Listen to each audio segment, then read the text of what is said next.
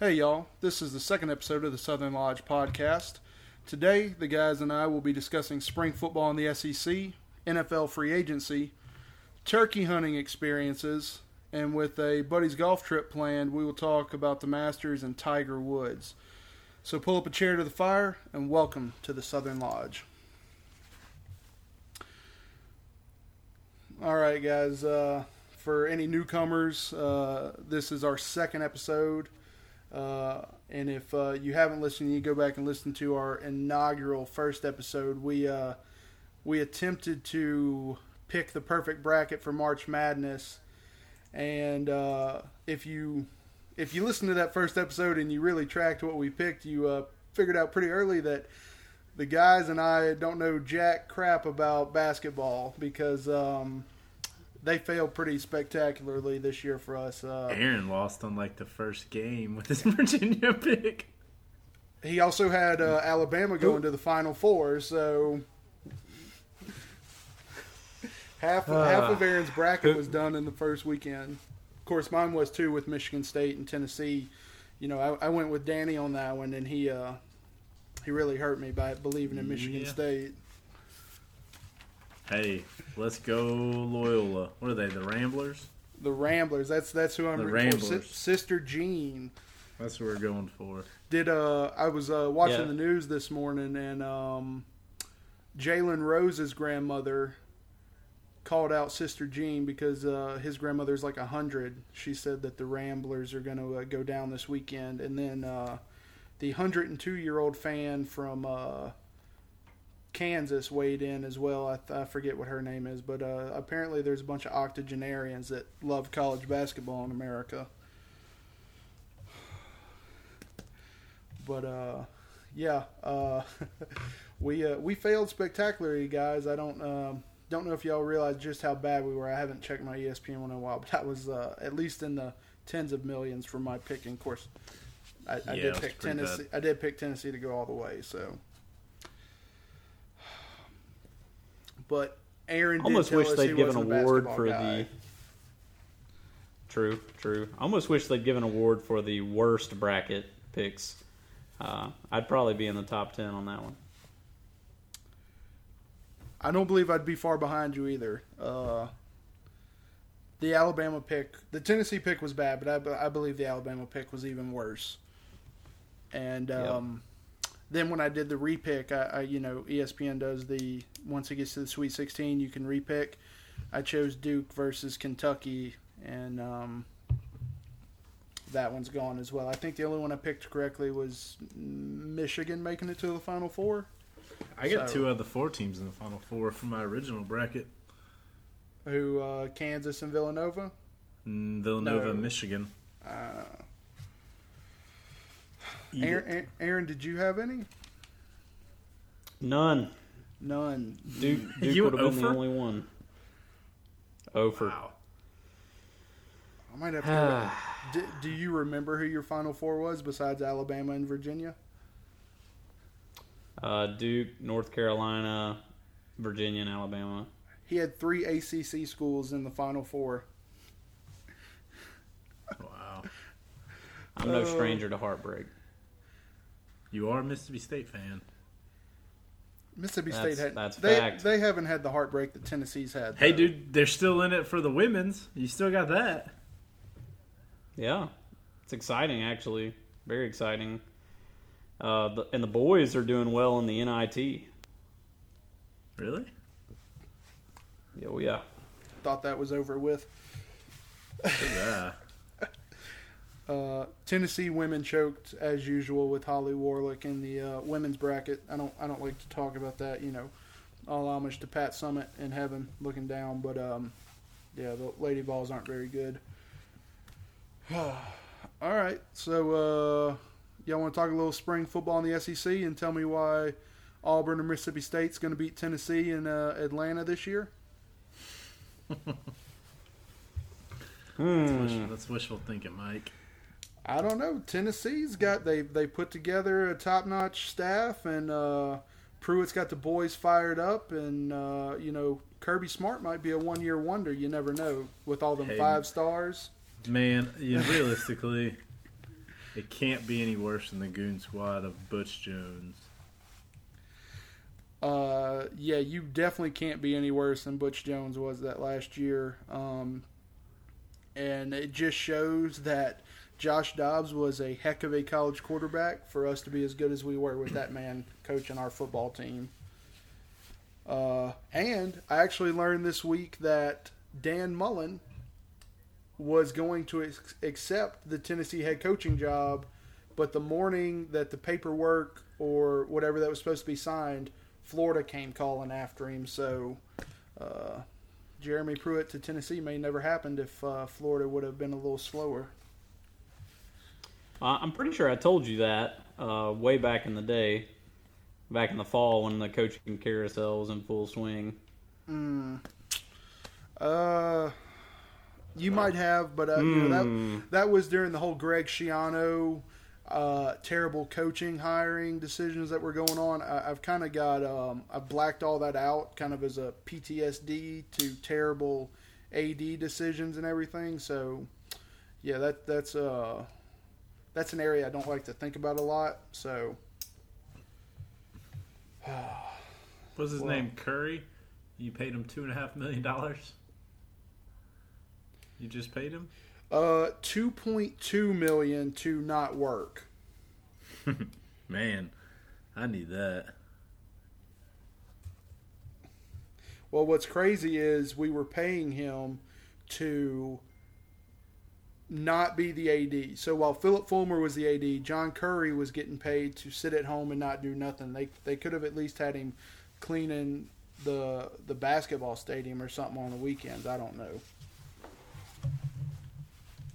Yeah. Tennessee was kind of in shambles a little bit with that whole athletic department deal. You know, Curry, it's almost like the alumni boosters, whoever powers to be, wanted a big splashy hire, and the way that Curry wants to run his programs, it really seemed like he wanted to go a safer, cleaner route. I think one of his big deals is he didn't want any kind of gray areas on the coach. Like Chip Kelly, I believe Chip committed some recruiting violations when he was at Oregon, and I think that was one of the big red flags with him. And of course the Greg Schiano thing that, you know, pinned him to Penn State. That Curry was very, very clean cut, and I think that's what he wanted. He wanted to go a safer route, even though I'm sure Mike Leach has kind of had some red areas, some gray areas, some stuff that's happened. I don't know enough about the guy. I think he's a little cuckoo. Well, he had that incident at Texas Tech where with the concussion, James. Yeah, they locked his son in the closet equipment storage place at practice. Yeah. Well, since we're on Tennessee, how about we go ahead and move forward with Tennessee and their outlook of the season, or at least how spring's going so far with them. All right. So, since Tennessee's got a first-year head coach, I'm going to break this down, some statistics for y'all. Tennessee hired 10 on-field coaches this year. He didn't retain anybody.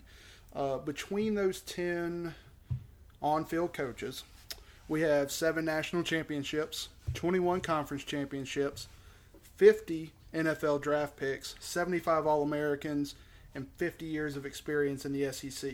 I don't know what kind of a coach Jeremy Pruitt's going to be, but he's put together an all-star coaching staff that can at least develop players and maybe call the correct play calls during a game and not kick an extra point when you need 2 at Florida to win when you haven't won in 10 years. Don't know, just saying. But Danny is actually a little familiar with a couple of these, like Tracy Rocker. He was an All-American at Auburn, SEC Player of the Year in 1998. Coach Nick Fairley in 2010. Coach Nick Fairley. He coached DeMarcus Ware, OCU Manura, Greg Hardy. The man knows how to make defensive ends. Hey, and apparently likes to coach guys likes to beat women. Allegedly. allegedly. Greg Hardy did it. Don't even go that route. Allegedly. I don't know. I'm not a Panthers fan. I don't care. Let's see. Chris Winke's been with the Rams. He was a Heisman Trophy winner at Florida State. He's going to come in and coach running backs. Apparently, Will Friend was a guy that played with Pruitt at Alabama. Recruits seem to like him on the trail. Like I said, he's got a couple defensive coordinators on the staff that are in lesser positions, like our safeties and special team coach. He was the defensive coordinator at Florida State for like the past 4 years. Who? Charles Kelly. Okay. Kevin Shearer was at Georgia. He's going to come over and be our defensive coordinator, inside linebacker coach. We got, I believe, the outside linebacker coach, Chris Rumpf. I believe he was the defensive coordinator at Florida when... had to have been a long time ago because Tavares Robinson...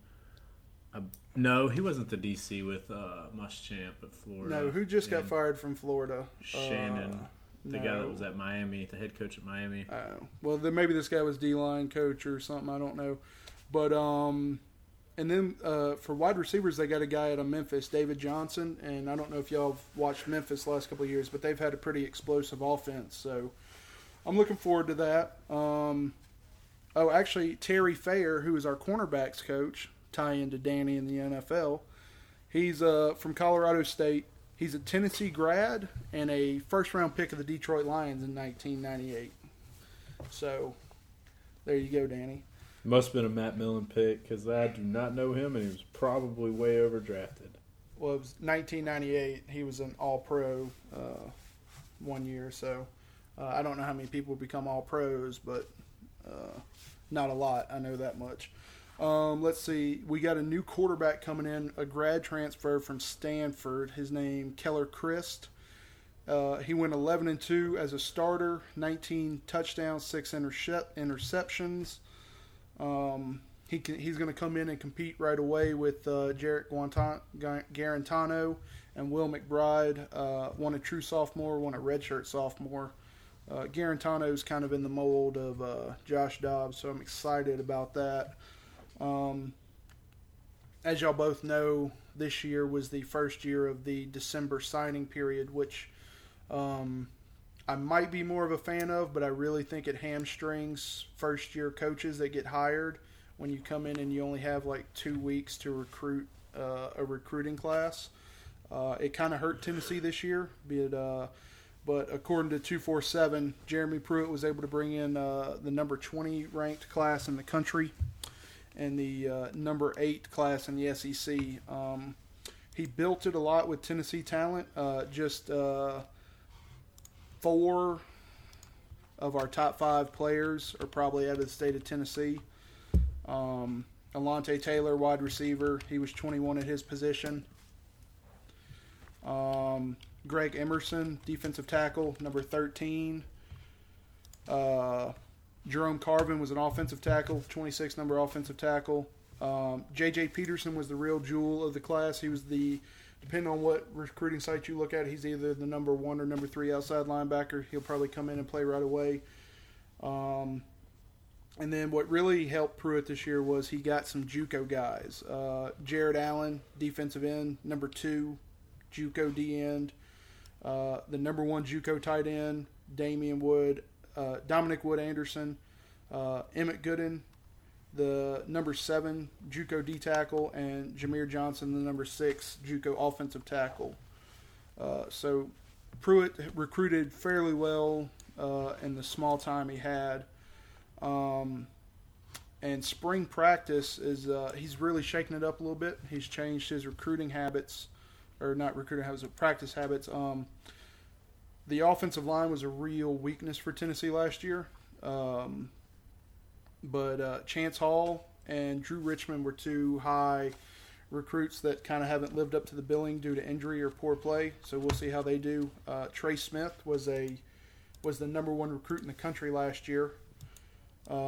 He is medically unable to perform this spring, and they haven't really said what he's got, so we'll see what comes back on that. Two big offensive weapons that are making a switch to DB this offseason are Tyler Bird and Carlos Finn-Ami. They both came out of Miami. Tennessee didn't recruit a cornerback, and maybe just one during this recruiting cycle, so they're switching over to see what we got. We're also maybe going to switch over to a 3-4 out of the 4-3. But there's a lot of talent on this defense if the coaches can get the most out of it. There's a lot of 5- and 4-star players still left on this defense, so I'm excited to see what Tennessee can do. As y'all know, every year I say this is the year for Tennessee, and by the end of it I'm saying there's always next year. So this is at the time where we'll see what Tennessee does. Mike, you mentioned the defense going from a 3-4 to a 4-3 or vice versa. I mean, what do you think about that being I mean, you played football. I never played, so I don't really see an advantage to sticking with one scheme for the entire game. I mean, I think depending on who you're playing, you would want to switch that up. What are y'all's opinions on that? It would. I mean, it also depends what your personnel is, because when you run a 3-4, you really need a run-stopping nose tackle to eat up a couple of blocks in the middle so it frees up your linebackers. And a lot of times a 3-4 and a 4-3 look similar because the fourth outside linebacker will put his hand in the ground. So a lot of times the 3-4 is getting a little bit more speed on the field while also putting that run stopper in the middle. So it all depends. Yeah, I mean, a lot of teams run. I think to elaborate a little bit on it, I don't think that the middle is I mean, it's an important piece, but you also have to have 2 big 5 techniques. When Pruitt was at Alabama, I mean, if you look at who he had, you know, depending on what down, I mean, they would run Deshaun Hand or whatever his name is, Hand, and then the year before Jonathan Allen. You know, those guys are 280 a pop. I mean, they're big boys. I mean, they're not and they're technically considered defensive end. They just play a 5 technique. And, you know, it's been a long time since I played football, but I believe it's, you know, either head up on the tackle or shading the inside shoulder. And those guys you tend to want those 3 guys to be rather large so they can kind of free up your linebackers. And that's, you know, if you don't have that personnel, the 3-4 is not going to be successful at all. I do like the idea of a multiple front, you know, to kind of go off of the pros. Like, I'm a Lions fan, and Lions just hired Matt Patricia, and Matt Patricia's he said that they're going to be a multiple defense. They're not going to run a base 3-4. They're going to play to their strengths and the weaknesses of their opponents, which I like that idea, you know.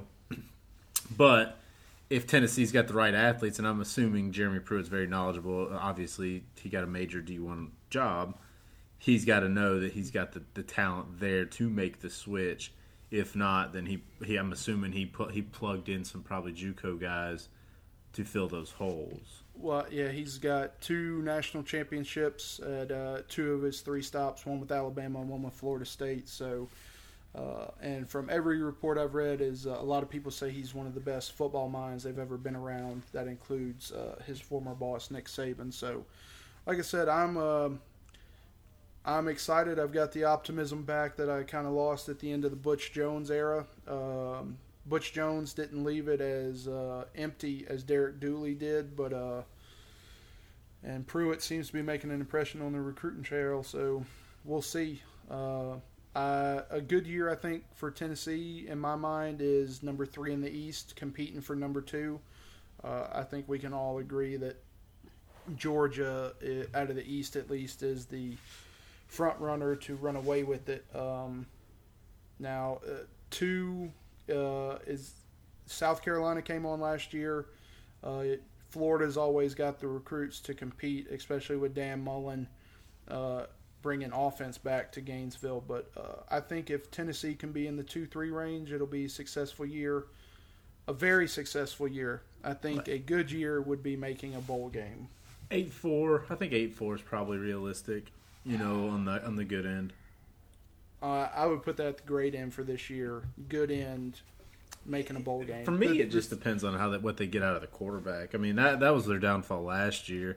They just could not get anything consistent out of the quarterback play, which, obviously, if you don't get consistent quarterback play, you're not going to be successful no matter what conference you're in. You could have Bo Jackson running the football. Yeah, you can't throw the ball, you're not going to win. Well, helping that is Tennessee lost Juwan Jennings in the first game of the year last year at Georgia Tech. He's coming back. He's one of those 6'3", 215-pound, runs 4.4, 4.5 speed. So he's the kid that caught the Hail Mary against Georgia 2 years ago. So we'll be getting him back. But yeah, I'm excited about Tennessee. There's a reason to be optimistic. I think they do have some talent there. Butch recruited well. I mean, besides Trey Smith, I think all of them have kind of been busts. But maybe that's due to more of a lack of coaching and development rather than the actual player. Maybe Pruitt can get more out of them. Yeah. But we'll kind of see. I mean, this first-year coaches are always kind of a wait and see. It's a gamble. It is. So Tennessee went with defense. Mississippi State hired an offensive coordinator. I don't know much about him. I just have he comes from Penn State. Aaron, what the Bulldogs going to do to impress us this year? Yeah, I heard somebody else use this term, cautiously optimistic about Joe Moorhead.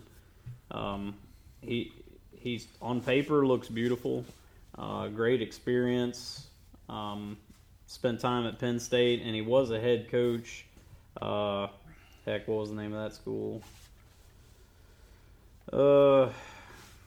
I'll have to keep looking for that. But anyway, he is an offensive mind. I think the big story, I'm more excited about Fitzgerald being back, Eris Williams at running back, and Montez Sweat on D-line. I think those are some impressive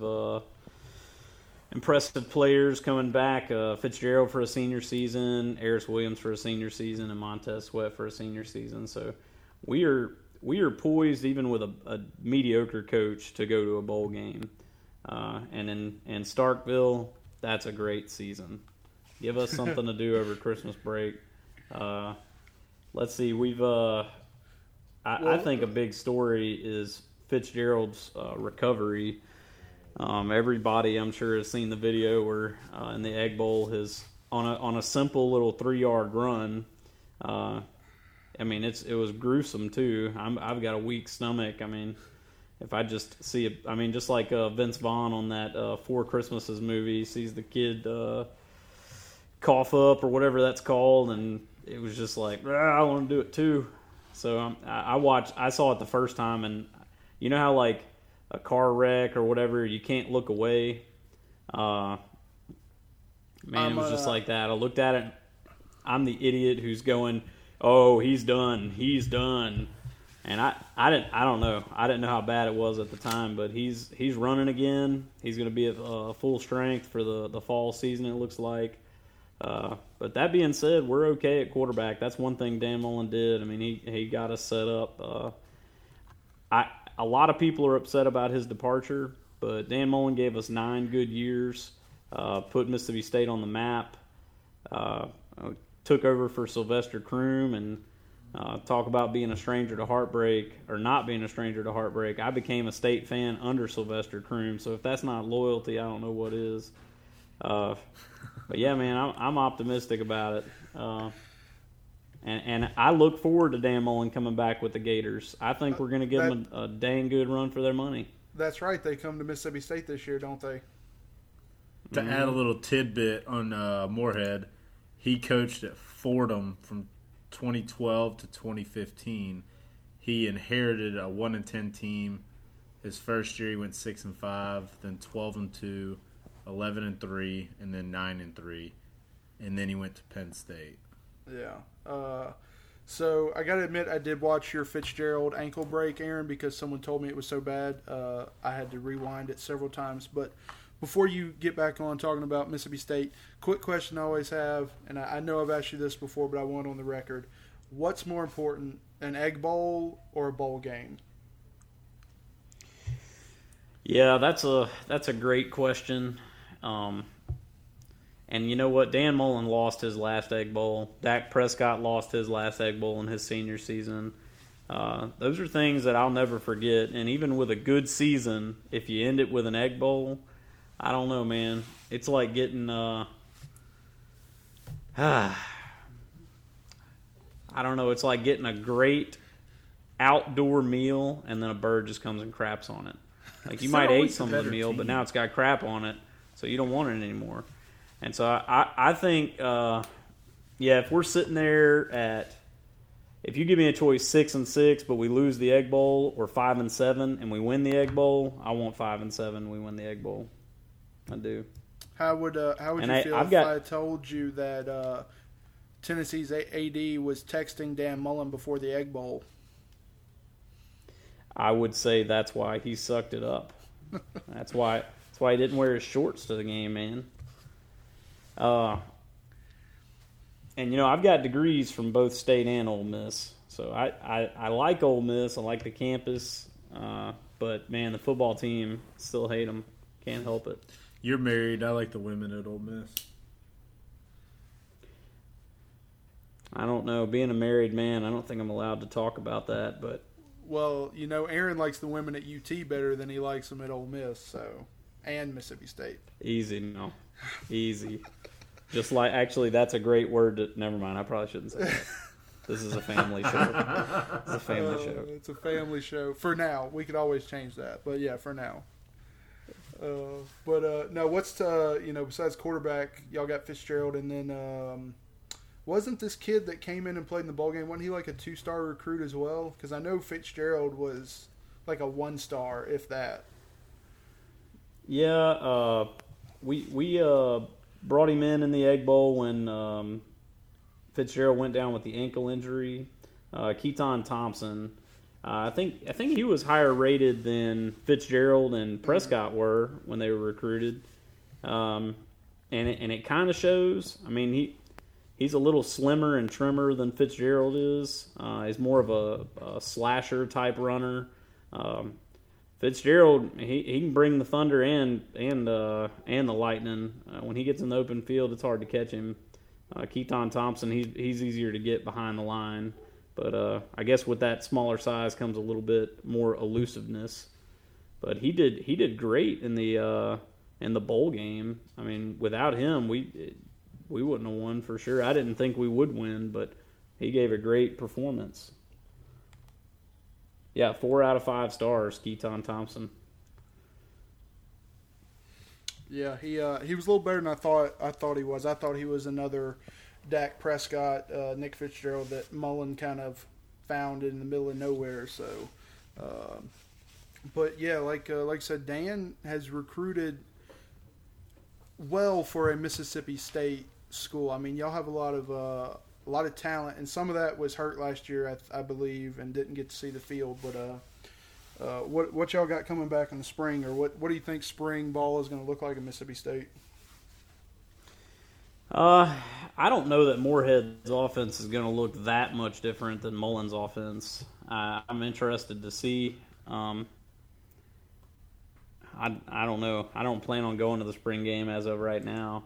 I wouldn't mind going, try to check it out. He's trying to set an attendance record, but I'm just, until we take the field against Stephen F. Austin in the fall and blow them out 49-0, something better, I'm still going to be a little hesitant to buy in. I think his resume looks great, but this is the SEC, and Mississippi State is an easy school to choke at. True. What do you know what his staff looks like or anything? I mean, I pretty much gave bios on mine. Yeah, there's a couple big names on the staff. I think the biggest name, in my opinion, is Bob Shoop. Spent some time with Moorhead at Penn State, Vanderbilt, Tennessee experienced. Let's just hope you get the Vanderbilt Bob Shoop instead of the Tennessee Bob Shoop. Well, he's definitely bringing back a lot of talent on defense, and already mentioned Montez Sweat coming back. He's a monster, just an absolute monster. And Jeffrey Simmons as well. Those two guys working in tandem, you probably could go 3-4 and be fine because each of them are going to swallow up two blocks. Simmons is a beast.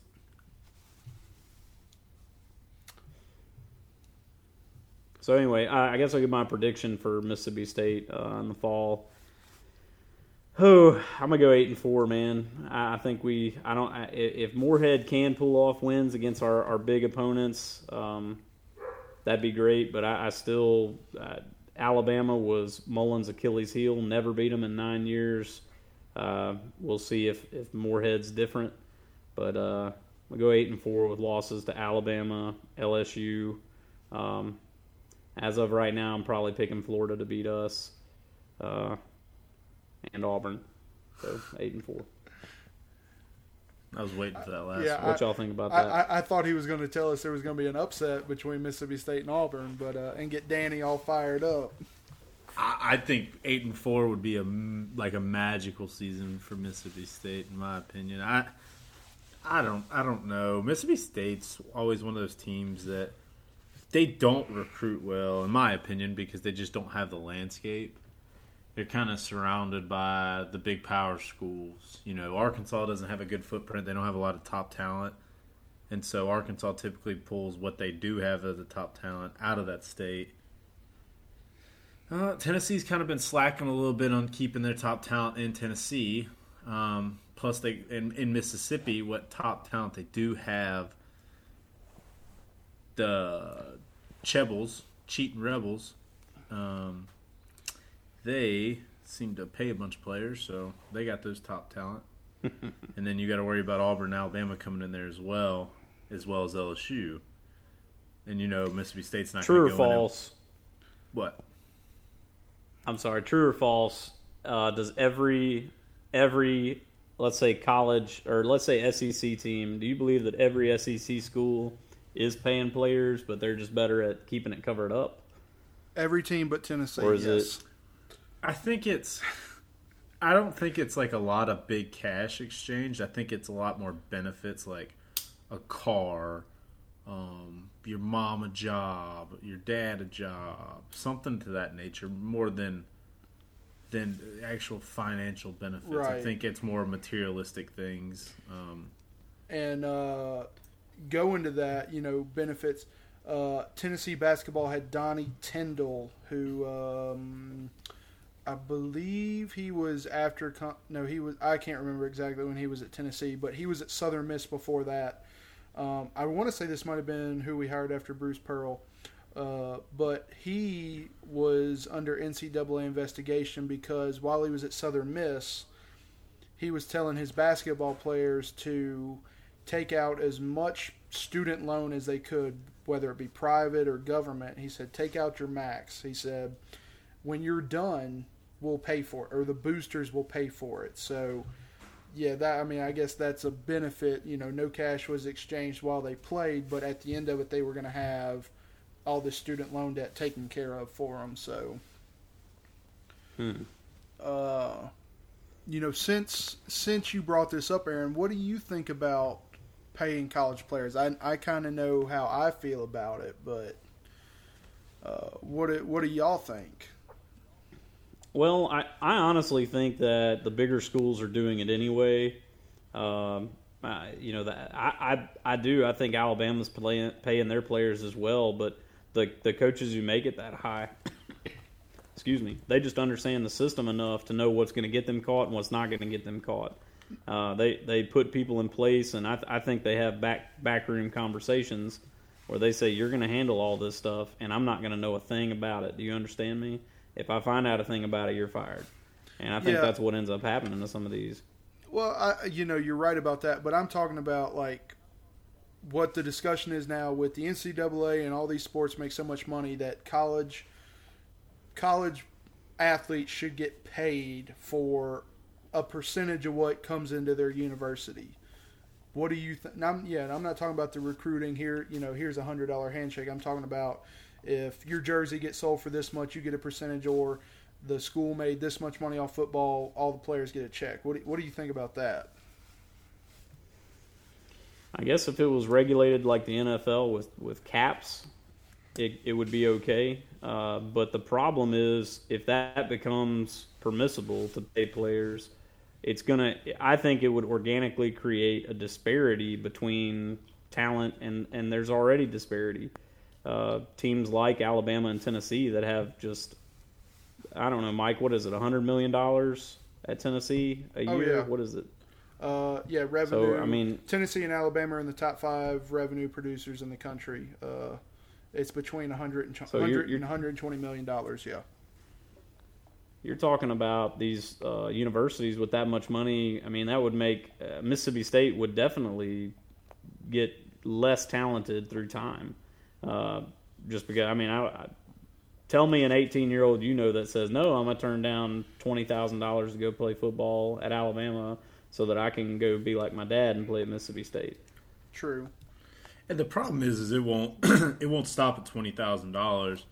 It'll become such a bidding war that these top earning schools and the schools with these mega boosters, they just outbid everybody for these players, and you'll see the team they got an all-star squad at every position, and it'll create such an unlevel playing field. I think it's a load of crap, honestly.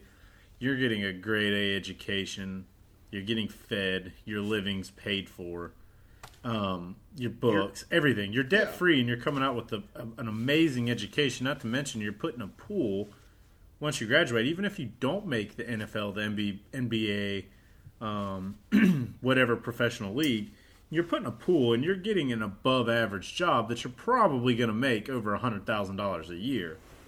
And regardless of what you know, it's because of who you know.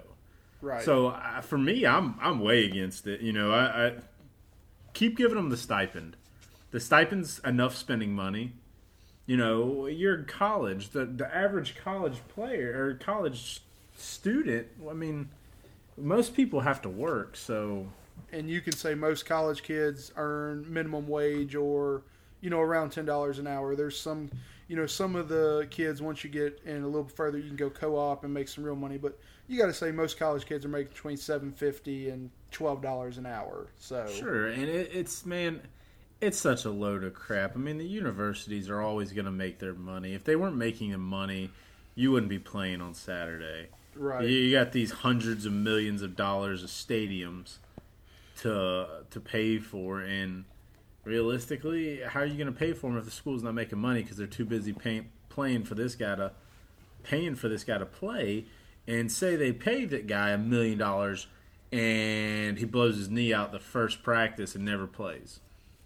Well, then what? Then you're up the creek. But also too, with just the federal laws in place, if you paid football and basketball players on the men's side, you've got to pay the women's counterparts, and that's not even counting the, like the soccer teams and the track teams and all these obscure sports that nobody really watches except for the people that are in the stands on game night. I think I saw a report for Tennessee that Tennessee football, Tennessee basketball, Tennessee women's basketball, and maybe softball showed a profit last year, and that left I think like 12 sports that lost money. So even though football and all that's doing great, they're still paying for all the other ones.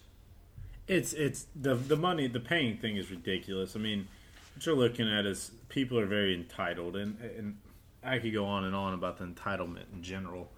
Because I mean, it's a little ridiculous at this juncture in the world. It's to the point where it's a little crazy. But don't pay them. They're getting a top-notch education. Everything's paid for. I agree with you completely. You're making at someplace like USC, it's, I believe, like $25,000 a semester to go to school. So you're getting that. You're getting your room and board. You're getting food. You're getting tutors on all your tests. What regular student gets a private tutor for all their classes? And I believe at Tennessee they get it's either a semester or a yearly stipend of like $7,000 to spend. It's more than that. Maybe like $7,500. I know Auburn and Tennessee are the two highest in the SEC. But it's up there. I thought it was like $10,000 a semester or something. No, like that. I'm pretty. Someone might need to fact check us, but I'm pretty sure it's between $7,500 and $8,000. I know the SEC's up there, and almost every school's up there. Well, yeah, and a lot of that has to do with the SEC network pumping cash into the league. I mean, it's why programs like Kentucky and Mississippi State just finished a renovation on theirs, on their stadium. So, but what really makes me angry and I've only heard, I've heard this from basketball, and I believe recently there was an Alabama football player that said it's wrong what's happening in the NCAA. Some of his teammates go to bed hungry. The only reason you go to bed hungry at night if you were a Division I player is because you couldn't walk to the cafeteria in the sports training facility and get yourself a meal that they provide to you almost 24/7. So they do provide it. I mean, most of those schools have a I forget what they call it, but they have like a cafeteria specifically for athletes or whatever, and it's open pretty much all day. I mean, yeah, you can't go in there at midnight and expect it to be open, but for the majority of a normal day, it's open and available and accessible to these guys. And I'm sure if they called the coach and said, "Hey, I can't make it, I'm studying," or a teammate or somebody, they could get their food. Right. That's a crock. I mean, it's these kids that they want to be paid big money for not really doing anything. I mean, if you start paying kids in college, what's the incentive to go to be a professional athlete anymore? Right. There is none. The incentive is you can only be in college for 4 years. So, I mean, just think about this: if you got paid $1 million 4 years, I mean, how much would that change your life? I know it would change mine dramatically. I mean, it would change all of us. Right. If somebody paid that kind of money. I mean, I make pretty good money, and it's going to take me 10 years, 12 years to make $1 million, and they would, and that's me working full-time plus hours. And it's probably going to take longer than 12 years. And, I mean, you're talking, that's not even factoring taxes and stuff in. I mean, that's a joke, and I'm sure we could go on and on about it, but I disagree with it 100%. That's just me. I do too. I thought at least one of us would, well, not myself, but I figured one of y'all might be in favor of paying players. Because a lot of, not all former athletes, but I know I've heard like Jay Billis is for paying them and a lot of them, but I'm just not. I agree. You get a top-notch education, be happy with that. I know I came out of school with a lot of student debt, and I've got to pay that back. These kids don't. And I will say that I think if there is an injury, I think you should still keep your scholarship. An injury that prevents you from continuing your athletic career with the college, I think you should still keep your scholarship because, you did hurt yourself. And I'm almost positive that is the case, that I know Auburn does that a lot, that they, keep these guys on scholarships that can't play anymore because they have a neck injury or a back injury or something to that nature. I think that should be something that they should be entitled to a free education. If they do get injured, give them that much. Give them their room and board for free. Make it to where they sign that and they get that for their 4 years, like a normal, like a college student. I mean, at that point, I would think deserves. Yeah. Oh. Aaron, I know me and Danny did a lot of talking. Do you have anything that we might have missed that been wandering around your brain? No, I agree. And if there are proponents of paying college athletes, I would have to see the plan that they propose before I really made a final call. But just in general, the system right now with this backdoor, what do they call them? Money handouts, money bag carry.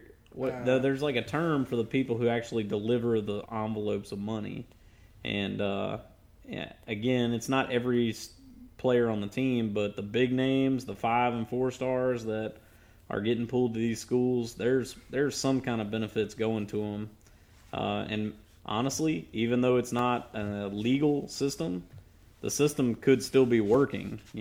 Just may not be acknowledged as ethical and legal. So maybe the best system is the system we have now, where we say, no, you can't do it.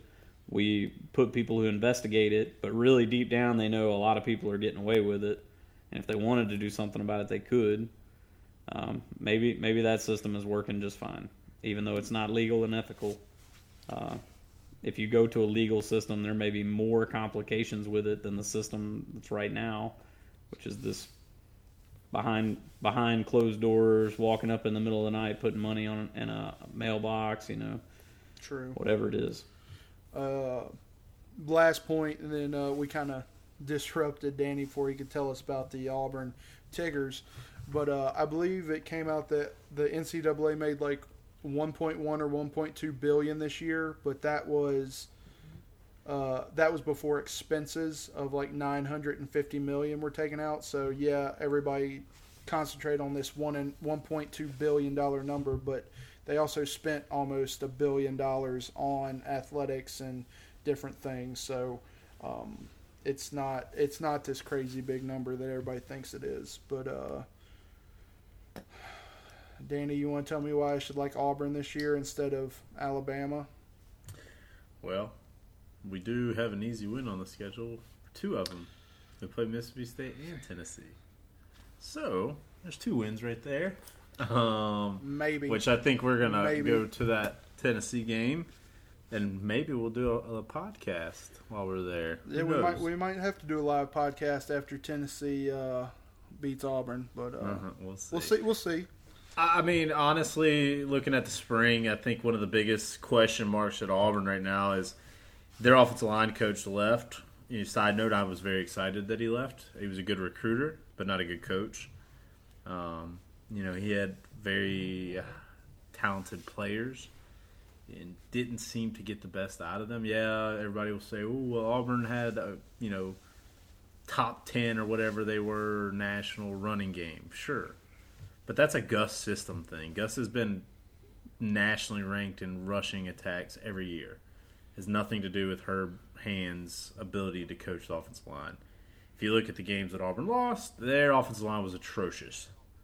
Did they give up like 8 sacks to Clemson? 11. It was atrocious, and it was really hard to watch. And, a lot of people say, well, Stidham didn't throw the ball well. Stidham couldn't really throw the ball. You drop back, and he's getting hit in 2 seconds. I mean, you don't really have an option. So, and they brought back Grimes. I believe it's Jeff Grimes, who was at Auburn for the last 3 years ago or something like that, and then he moved on to coach with his son, I believe that, in Cincinnati. And Jeff Grimes is not a good recruiter, but he is a very good coach. 2013, he was at Auburn, Gus's first year. Auburn went to the national championship and one dumb play away from winning that bad boy, but they lost. But they got some talent coming back. Left tackle, Tega, he played a good bit last year. Harrell at left guard, believe he was the lone starter for the entire season that's returning because Tega got benched. Center's going to be kind of an iffy position. It's Caleb Kim. Be kind of interesting to see. I think Mike Horton was the 6th offensive lineman they rotated in. But I think the biggest battle on the offensive line is going to be between Calvin Ashley and Troxell. And Troxell's kind of a wild card there because he's had his junior and senior year in high school, he blew his knee out. And so he's coming off some pretty serious injuries. But everything that I've read review-wise in the spring is he looks fantastic. So it'll be interesting to see there. Defensive line, Auburn's stacked. they're up there with anybody defensive line. Derek Brown's a monster. Marlon Davidson's a monster. Those two guys are first-round NFL talent, and they'll probably be gone after this year, especially Derek Brown because he's a beast. Lone position they got to replace on the defensive line is the buck position, which would be your rush end by Jeff Holland. Jeff Holland led the team in sacks last year. I think he had 13. I'm probably wrong. But they should replace that with T.D. Moultrie, who's going to be a stud. So I feel pretty confident that there's not going to be any drop-off there. DBs is going to be a crapshoot. Lost Carlton Davis and both safeties. Got two really good kids coming in from high school that are in there. They enrolled early. Smoke Monday. I don't know his first name. I know that's his nickname is Smoke. Apparently the kid's a beast. And Sherwood is the other one. Both of them are supposed to be really good. I looked at the kind of projected depth chart earlier. And both of them are, I think they got them listed at second, but they're getting split time with the ones to kind of get them acclimated in the scrimmages. One other big position battle is going to be running back. Yeah, the SEC's leading rusher and Kerryon Johnson left early to go to the NFL because Gus likes to run his running backs a lot, and he likes to ride one horse. That'd be an interesting battle there. Does Gus kind of change his ways and go a little bit more by committee? Or does he pick the hot hand and ride it? They got a couple undersized guys back, and their most experienced guys are both undersized. And Devin Barrett and, what's the other one's name? Cam Martin. But they got a guy that redshirted last year, and Whitlow, who is apparently turning heads, and I think they say he's up to about 220. And apparently he's dynamite. And they got a true freshman that's coming in this year. He's also in spring ball this semester. And Asa Martin, who was 6A or was Gatorade Player of the Year in the state of Alabama. Dude's a stud. I want to say he had like 1,900 yards rushing. It's going to be interesting. Gus doesn't show his hands or cards much in the spring, so it's going to be really vanilla. It'll be kind of interesting to see what they do in the 8A game. I don't think Jarrett Stidham's going to play in the 8A game. He had his non-throwing shoulder operated on a month or so ago. He's only been doing 7-on-7s. He hasn't been doing any contact drills, so it's been the backup and the true freshman this year. Joey Gatewood, who looks like to be the next Cam Newton if he can kind of figure everything out. Body type wise, he looks freaking phenomenal. I mean, dude's 6'4". Will he 225? Will he jump on a fumble? Hey man, he'll win a national championship. But will he jump on a fumble at the Super Bowl? He's got to make it there first, man. We're talking about college, not Super Bowl. Oh, you're skipping a lot of steps. So you're assuming that he's going to be an amazing guy. Well, you said the next Cam Newton. I was just wondering if he would jump on a fumble, unlike Cam Newton. So, man, Cam Newton's a beast, man. That wouldn't jump on a fumble. I don't care what you say. Won national championship, a Heisman, MVP. Hasn't won a Super Bowl yet, but I'm sure he'll get one.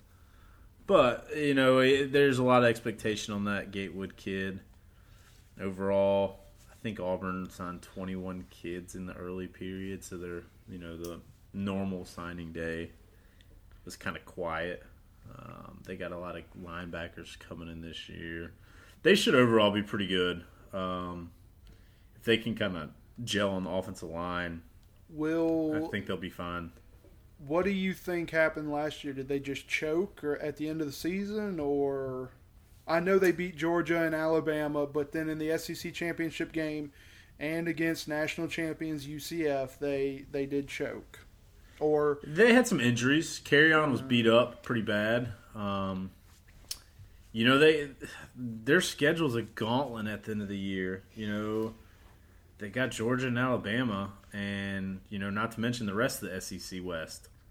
Mississippi State always plays Auburn really tough. LSU's a heck of a game for us. I mean, not to mention we also played Clemson last year. You know, Auburn was the only team in the country that played the 4 finalists in the playoffs in one calendar year because they played Oklahoma in the Sugar Bowl. You know, they played all 3 of those teams, Alabama, Georgia, and Clemson, last year alone. It'll be interesting. They open up this year with Washington and Atlanta, so it'll be 3 straight games in Atlanta. Hopefully they can win that one because they're 0-2 of the other ones. 0-2 right now, yeah. I mean, they still got to keep. They got good depth. They just got to keep coaching them up, and I'm really optimistic that Jeff Grimes is going to be a real difference maker for them in regards to kind of coaching up the offensive line talent. They're going to have to piggyback on some of the other good recruiters that they have to kind of recruit that offensive line, because after this class coming up, they're going to really have to push offensive line or they're going to be up the creek, because they did not do well recruiting it this year. But we'll see. You know, for me, optimistic, I think Auburn's going to be in the hunt for the playoffs. I mean, I think they got the talent. I think they got the depth. I think they're going to have the right pieces in place. You know, I think it's going to be there. The key is going to be the offensive line. If they can get that to gel, they're going to be a pain for any team that they play. I mean, we'll see. Right now, it's tough to bet against Alabama and Georgia. One coming off an SEC championship and the other one a national championship over the SEC champ. So, I know that's for another day, because I still don't believe if you don't win your conference, then you shouldn't play in the playoffs. But you should also be UCF when you play them. Just saying, dude. That was a no-win game, and you know it. What kind of incentive did they have to say we were playing for a spot in the playoffs and now we didn't make it, so we're going to play this team who's having a freak of a year? Not to lose to UCF. That's my incentive. Not to lose to UCF. UCF would have beat Tennessee by about 50 points last year. But you've already said Auburn was so much better than Tennessee, so they were, and they were better. They're a better team than UCF. They can play them 100 times. They probably beat them 99, but that one time they lost. I disagree with that statement. If Auburn was the better team, I agree with that, but they should have won. They didn't. Yeah, they didn't, and that was their fault. I mean, if you'd asked me before the game who would have won, I would have probably said that it's going to be a very close game, because I don't think Auburn's going to be up for it. See, I picked both y'all's bowl games wrong, because I picked Auburn over UCF, and then I picked Louisville over Mississippi State. I'm glad I was wrong about the Mississippi State one. I did not expect that win to happen with the backup quarterback in against Lamar Jackson. But no, I mean it's. Yeah. I'm optimistic on Auburn next year. I think they're going to be a good team, and I'm excited to go to at least one game next year. I think that'd be a really fun time, getting to see them play Tennessee in Auburn. And then I'm possibly going to the LSU game as well, because that one will be in Auburn as well. So Tennessee comes to Auburn this year? Mm-hmm. Yes. October 13th. October 13th, so that means Michael will not be at the high school reunion. The 10-year reunion is on the same day. Dang. So, wait, how far is that from y'all's hunting land, Danny? Well, that's like 45 minutes. 30 minutes, 30, 45 minutes, something like that. That's sweet. It's not far. But we technically don't have hunting land anymore. Not yet. I had a few discussions. We'll talk about that. Yeah, we can talk about that. Time. Yeah. Me and Danny are going to go see Auburn, Tennessee this year. I want to go ahead and lock Aaron in to see if he'll do it. But Mississippi State goes to Tennessee the year after this one. We should get a tradition going of going to a game. You like Knoxville? I'd be happy to go, man. Knoxville is awesome. So, all right, y'all heard it here. That'd be a lot of fun. Aaron has locked it in. He can't back out of it. He locked it in on the podcast. Okay, so Danny, did you say what the win total was this year? What you think? What your guesstimate is? I'm assuming still losing to Georgia and Alabama. Nah, I think they split that. Who do they beat? I think they beat Georgia and lose to Alabama. I mean, right now it's really hard to tell because I don't know what Alabama's got either. They lost a boatload of players. They lost their entire secondary. Yeah, pretty much. We'll see. It's way too early to really give a win total. I think, like I told you earlier, I think Auburn's going to be in play for the playoff. I'll say that. It's for me. I guess 11-1. Yeah. If I had to say that, at 11-1, and I'm not saying it's losing. They may lose the opening game and then run the table. Gus is very known to get hot and go on streaks. Right. He seems to get that sense of urgency once he loses a game, but he may lose that sense of urgency since he's got a 7-year contract of $50 million. A coach that went from maybe getting fired to getting $50 million by the end of the season. You gotta love college football. Thank you, Sexton. All right, so since I mentioned that we're going to have a buddies golf trip this weekend, and we can let y'all know how badly we did on that trip on the next podcast, but you know what's coming up, guys. A little bit of Augusta magic. The Masters is coming up, and we're all golf fans. We all play for fun, not competitively. But I watch golf on the weekends. I don't know if y'all do, but have y'all seen what Tiger's been doing? I haven't watched it, man. I was actually hoping Tristan's uncle for the past 4 years, and I think you came with me one time, Mike, but he gets passes to the Champions Tour there at the casino course right here in South Mississippi. Yeah, didn't get tickets this year. I was kind of upset. I would have really liked to go see that. But no, I haven't been watching any other golf. But I played golf this weekend. I'm getting good. You better watch Practicing?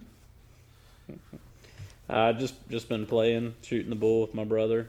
But we did play best ball between the two of us. But we shot a 92 together. Well, we do need a fourth. We do need a fourth for this weekend.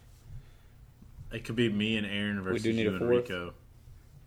Too bad our friend Rico doesn't play golf and is unathletic as a blueberry. But no, man, Tiger's been tearing it up. He finished 5th last week at now Danny's done made me forget where he played, but he finished 5th. At the Arnold Palmer, and he tied for 2nd at the one before that, whatever. But Tiger is, I believe he's got a shot at the Masters. He knows that course very well. He's won it 4 or 5 times, but, I believe Tiger is like the Yankees of baseball. You either love him, you hate him, and I think that's good for golf because, when Tiger first got into golf, it was guys weren't making a lot of money. I mean, they were making... they're making doctor money if you were on the PGA Tour. Making maybe $1 million a year. Now you make $1 million a tournament, and Tiger brought that. Now a lot of people didn't like him because he was so dominant, but I'm one of the ones that when Tiger's good, golf is worth watching. I'm a Tiger fan.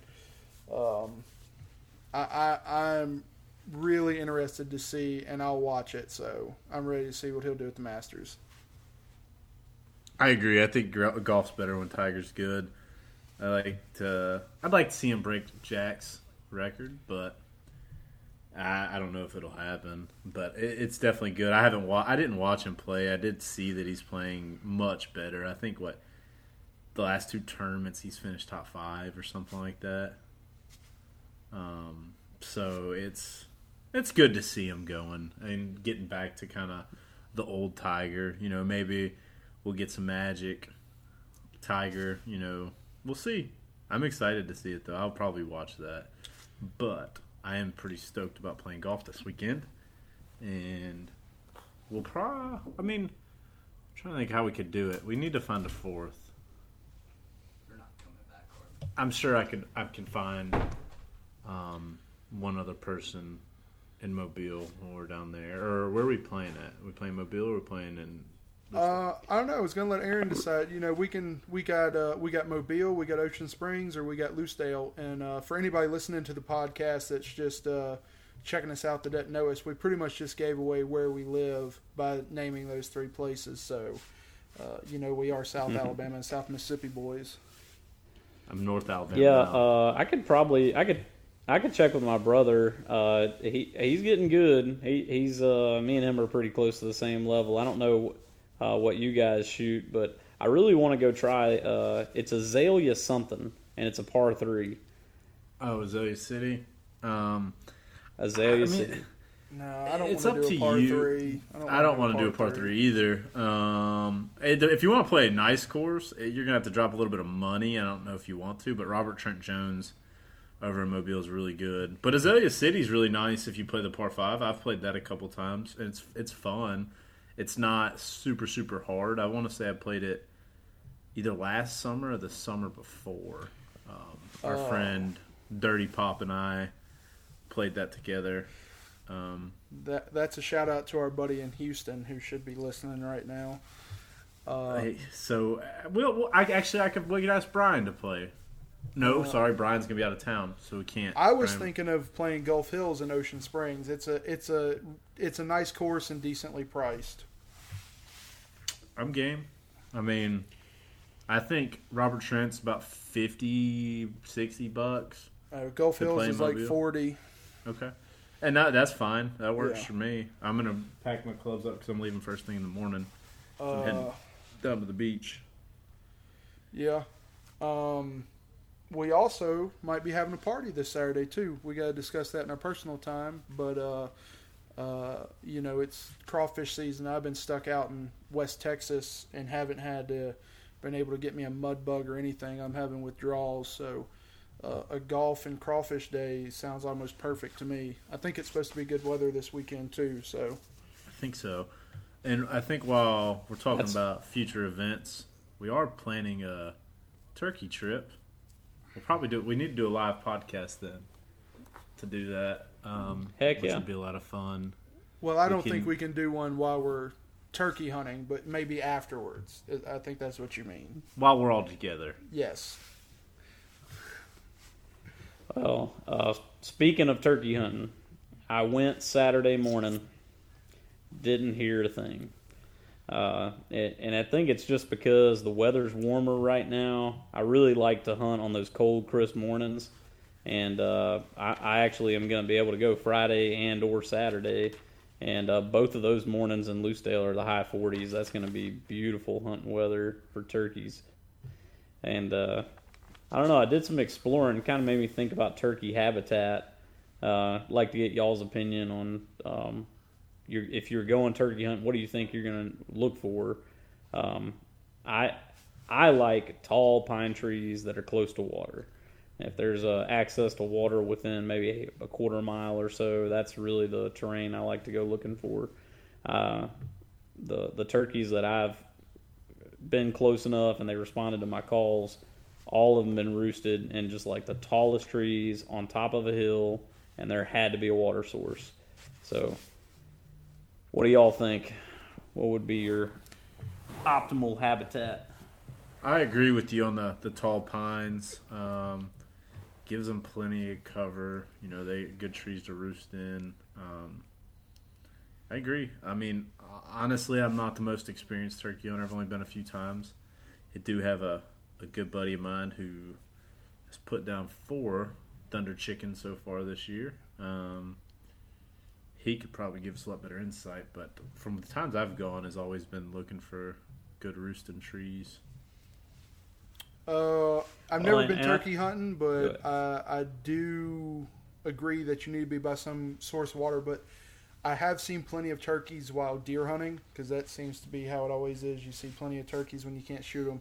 But to me, it's almost the same as deer. You find some nice oak trees around some water, and you're going to find a bevy of wildlife. So, and just to let y'all know, I bought some calls. I've been giving them a go. It probably won't go great for me, but I'm gonna give it a go when we go turkey hunting. So you sound like a dying turkey, huh? if I can even get it to make noise, yeah, that's what it sounds like. I think I need to just buy some better quality calls before we go. So talk about the ones you bought. Which turkey calls did you buy to try out? Since we're not getting paid by anybody, I can give these names out. But I bought the Primos brand. It was just a starter pack at Academy. It was very cheap. I mainly did it just to try and learn some techniques and see how different things are before I go and drop some serious money on some calls, which I'm probably going to have to do because these work, but they're not the best. It's probably why you got 3 of them for like $30. What kind are they? Are they mouth calls? Box? No, it's one box call, one slate call, and one mouth call. So it was a 3-in-1. You get one of each. I think our guest, my buddy, I think he really likes the slate calls. When I talked with him today about it, I asked him what he was using, and I forget the name. It's a particular guy. I want to say the guy's out of Virginia, but he loves this guy's calls. And Josh limits out I think you get 5 a year in Alabama, and he limits out every year. I mean, the season's only been going 2 weeks, if that, and he's already got 4. Him and his brother both have 4 killed. Well, if we ever get big enough, we can get them to sponsor, and we'll give their name out on the podcast. I'll tag you. I was going to say the best. Go ahead, Aaron. The best mouth call that I've got was actually a handmade one out of Mobile, and I actually can't remember the exact name of the store, but I'd like to go in there and get a few more just to try them out. I was talking with my cousin the other day who turkey hunts, and I was telling him, like, I've got 4 different mouth calls, and only one of them actually makes sounds that I know are very close to a turkey. And he said, yeah, you got to find the one you like that works for you, and then you got to buy 4 or 5 of them and try them all out. There might only be one that actually works for you and makes the sounds you need it to. Now, talking about calls, what? Because I've heard different things and talked to different people. What is your philosophy on calling in a bird? I've talked to plenty of people that says when they get close, you need to stop because it can scare them off. Now, I've talked to people that said you need to treat them like a woman, and when they're giving you signals, you need to just keep acting slutty. So, what is y'all's methods? Well, I'm fairly new to turkey hunting anyway. Probably went for the first time 3 years ago and killed my first one two seasons ago. But the way that one worked out, he was gobbling at another gobbler. And in the distance with my box call, I could get him to gobble back at me. And I pinpointed his location where I thought he was about 100 yards away. And I ended up walking straight through the woods, just found a food plot, one of our club plots. And I figured that sucker was roosted up right off the edge of that. So I found me some good cover. Turkeys have incredible vision, so you really have to cover up as best you can. And they see colors, like I want to say blue, so you got to be very careful. But anyway, I picked some good cover and used the box call, and he wouldn't respond to it at all. I probably called 3 times, maybe 15-second intervals, and I laid the box call down for an hour. And he actually flew down to a video of another person calling with a mouth call.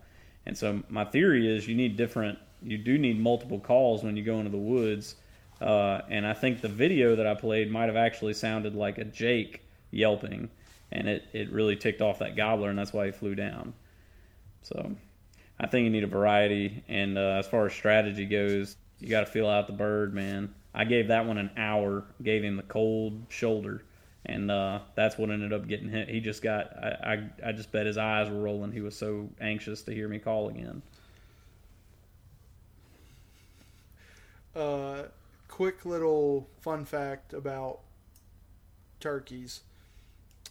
This might get us a bad rating, but did you know that turkeys masturbate, to use the scientific term? If you ever see some young jakes in a field with another male that is having his fun and they start shaking violently, or maybe not violently, but if they're just sitting there watching and shaking, that is them masturbating.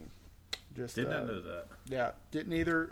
I have a friend that turkey hunts a lot, and he passed that knowledge on to me after talking to a biologist, so now you know. The more you know.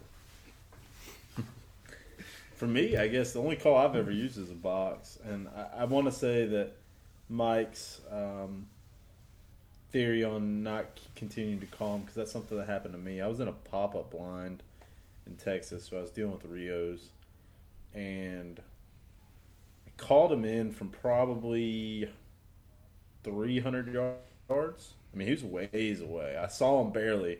He was walking the edge of the field that I was sitting near. I had a couple decoys out in front of me. I saw him, so I hit the call, and he came strutting towards me. Kind of stopped, so I hit it again. And I'm really new at turkey calling, so I don't know a lot about it. I just kind of went with the feel, and I got him to come in to about 60 yards, and he was strutting, hadn't stopped, and I made the mistake of hitting the call again, and poof, see you later. He was gone. And I had talked to a few other people, and they had kind of said that, you need to kind of lay off the calls as much, or not call when they're getting close. So that's kind of the way that I took it. And I know I kind of told Mike that because it was a pretty funny story, and because I had never had that happen to me, and not to mention had a turkey actually strutting in on me. But you live and you learn. Right. So we think we're going to be able to get a turkey hunt in April 15th-ish. We think that weekend, if the schedule is lined up for everybody, we're going to try and do a turkey hunt at the deer camp with a live podcast where we're all three in the same room for the first time ever, even though this is only the second podcast we've ever done.